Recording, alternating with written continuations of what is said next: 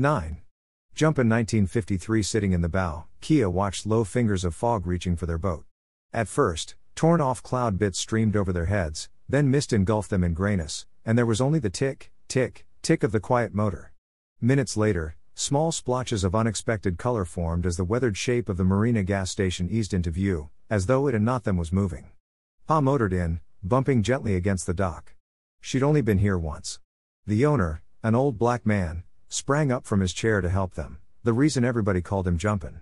His white sideburns and salt and pepper hair framed a wide, generous face and owl eyes. Tall and spare, he seemed to never stop talking, smiling, or throwing his head back, lips shut tight in his own brand of laugh. He didn't dress in overalls, like most workmen around, but wore an iron blue button-down shirt, 2 short dark trousers, and work boots. Not often, but now and then on the meanest summer days, a tattered straw hat. His gas and bait teetered on its own wobbly wharf. A cable ran from the closest oak on shore, about 40 feet across the backwater, and held on with all its might. Jumpin's great-grandpa had built the wharf and shack of cypress planks way back before anybody could remember, sometime before the Civil War. 3 generations had nailed bright metal signs, knee-high grape soda, Royal Crown Cola, Camel filters, and 20 years' worth of North Carolina automobile license plates, all over the shack, and that burst of color could be seen from the sea through all but the thickest fog. "Hello, Mr. Jake. How you doin'?" "Well, I woke up on the right side of dirt," Pa answered. Jumpin laughed as if he'd never heard the worn-out phrase. "You got your little daughter with you and all. That's mighty fine." Pa nodded. Then, as an afterthought, "Yep, this here's my daughter, Miss Kia Clark." "Well, I'm mighty proud to know ya, Miss Kia." Kia searched her bare toes but found no words. Jumpin wasn't bothered and kept talking about the good fishing lately. Then he asked Pa, "Fill her up then, Mr. Jake?" "Yeah, slam her right up to the top." The men talked weather, fishing, then more weather till the tank was full. "Good day to y'all, now," he said, as he tossed off the line. Pa cruised slowly back onto a bright sea, the sun taking less time to devour the fog than it took Jumpin to fill a tank. They chugged around a piney peninsula for several miles to Barkley Cove, where Pa tied to the deeply etched beams of the town wharf.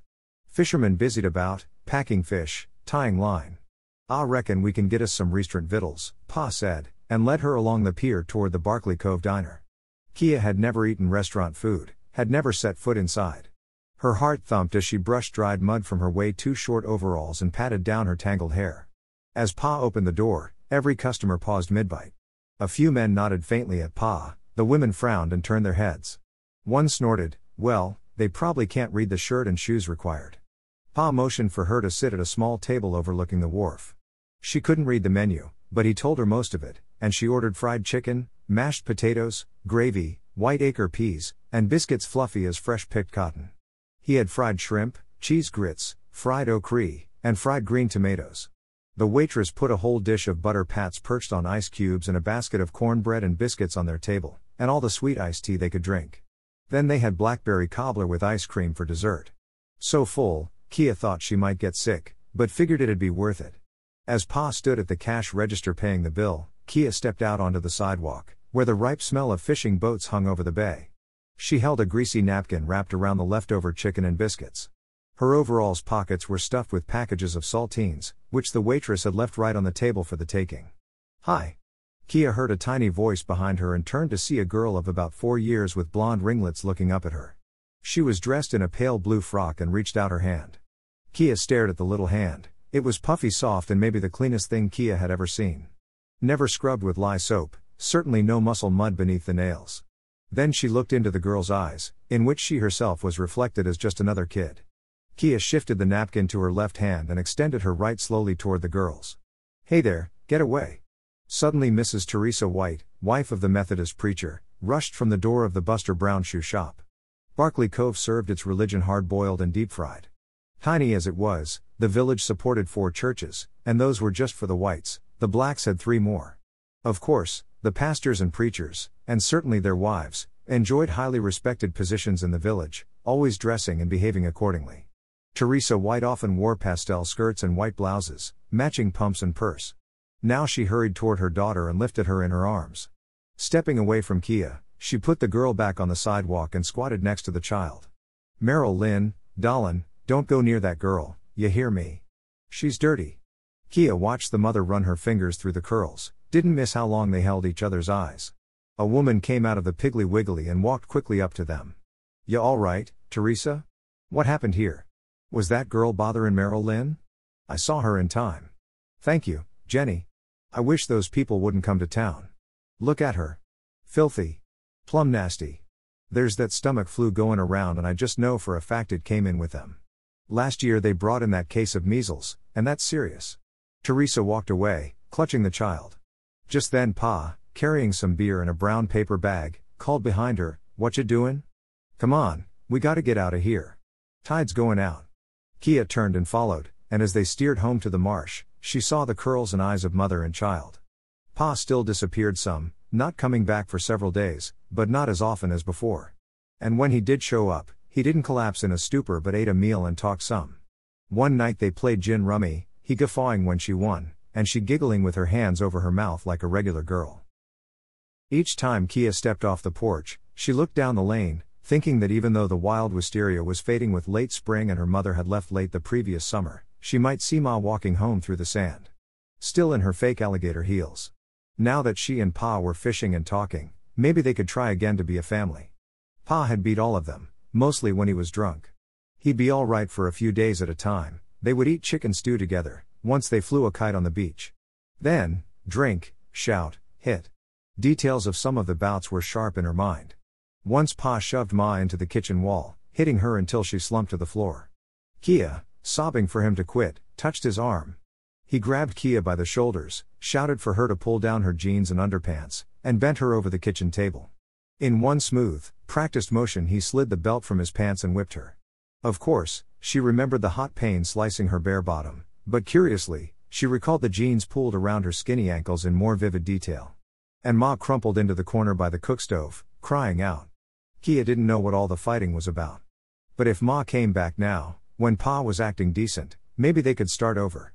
Kia never thought it would be Ma who left and Pa who stayed. But she knew her mother wouldn't leave her forever. If she was out there somewhere in the world, she'd come back. Kia could still see the full, red lips as Ma sang to the radio, and hear her words, "Now listen close to Mr. Orson Welles, he speaks proper like a gentleman. Don't ever say ain't, it isn't even a word." Ma had painted the estuaries and sunsets in oils and watercolors so rich they seemed peeled from the earth. She had brought some art supplies with her and could buy bits and pieces at Cress's 5 and dime. Sometimes Ma had let Kia paint her own pictures on brown paper bags from the Piggly Wiggly. In early September of that fishing summer, on one afternoon that paled with heat, Kia walked to the mailbox at the end of the lane. Leafing through the grocery ads, she stopped dead when she saw a blue envelope addressed in Ma's neat hand. A few sycamore leaves were turning the same shade of yellow as when she left. All that time without a trace and now a letter. Kia stared at it, held it to the light, ran her fingers across the slanted, perfect script. Her heart banged against her chest. Ma's alive. Living somewhere else. Why hasn't she come home? She thought of tearing the letter open, but the only word she could read for sure was her name, and it was not on the envelope. She ran to the shack, but Pa had motored somewhere in the boat. So she propped the letter against the salt shaker on the table where he'd see it. As she boiled black-eyed peas with onions, she kept an eye on the letter lest it disappear. Every few seconds, she ducked to the kitchen window to listen for the boat's whir. Then suddenly Pa was limp walking up the steps. All courage left her, and she dashed past him, hollering that she was going to the outhouse, supper would be ready soon. She stood inside the smelly latrine, her heart running races to her stomach. Balancing on the wooden bench, she watched through the quarter moon slit in the door, not knowing exactly what she expected. Then the porch door slammed, and she saw Pa walking fast toward the lagoon. He went straight to the boat, a poke in his hand, and motored away. She ran back to the house, into the kitchen, but the letter was gone. She flung open his dresser drawers, rummaged through his closet, searching. It's mine, too. It's mine as much as yours. Back in the kitchen, she looked in the trash can and found the letter's ashes, still fringed in blue. With a spoon she dipped them up and laid them on the table, a little pile of black and blue remains. She picked, bit by bit, through the garbage. Maybe some words had drifted to the bottom. But there was nothing but traces of cinder clinging to onion skin. She sat at the table, the peas still singing in the pot, and stared at the little mound. Ma touched these. Maybe Paul tell me what she wrote. Don't be stupid, that's as likely as snow fallen in the swamp. Even the postmark was gone.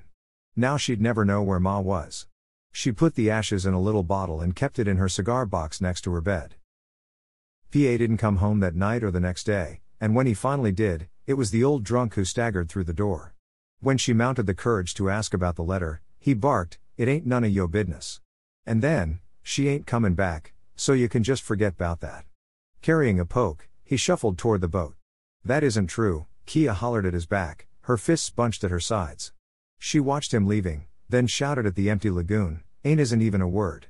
Later she would wonder if she should have opened the letter on her own, not even shown it to Pa. Then she could have saved the words to read someday, and he'd have been better off not knowing them.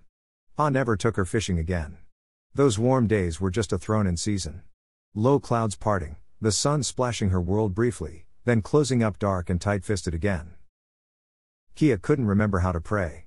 Was it how you held your hands or how hard you squinted your eyes that mattered? Maybe if I pray, Ma and Jody will come home. Even with all the shouting and fussing, that life was better than this lumpy grits. She sang me snippets of hymns, and he walks with me when dew is still on the roses, all she remembered from the little white church where Ma had taken her a few times. Their last visit had been Easter Sunday before Ma left, but all Kia remembered about the holiday was shouting and blood, somebody falling, she and Ma running, so she dropped the memory altogether. Kia looked through the trees at Ma's corn and turnip patch, all weeds now. Certainly there were no roses. Just forget it. No God's gonna come to this garden.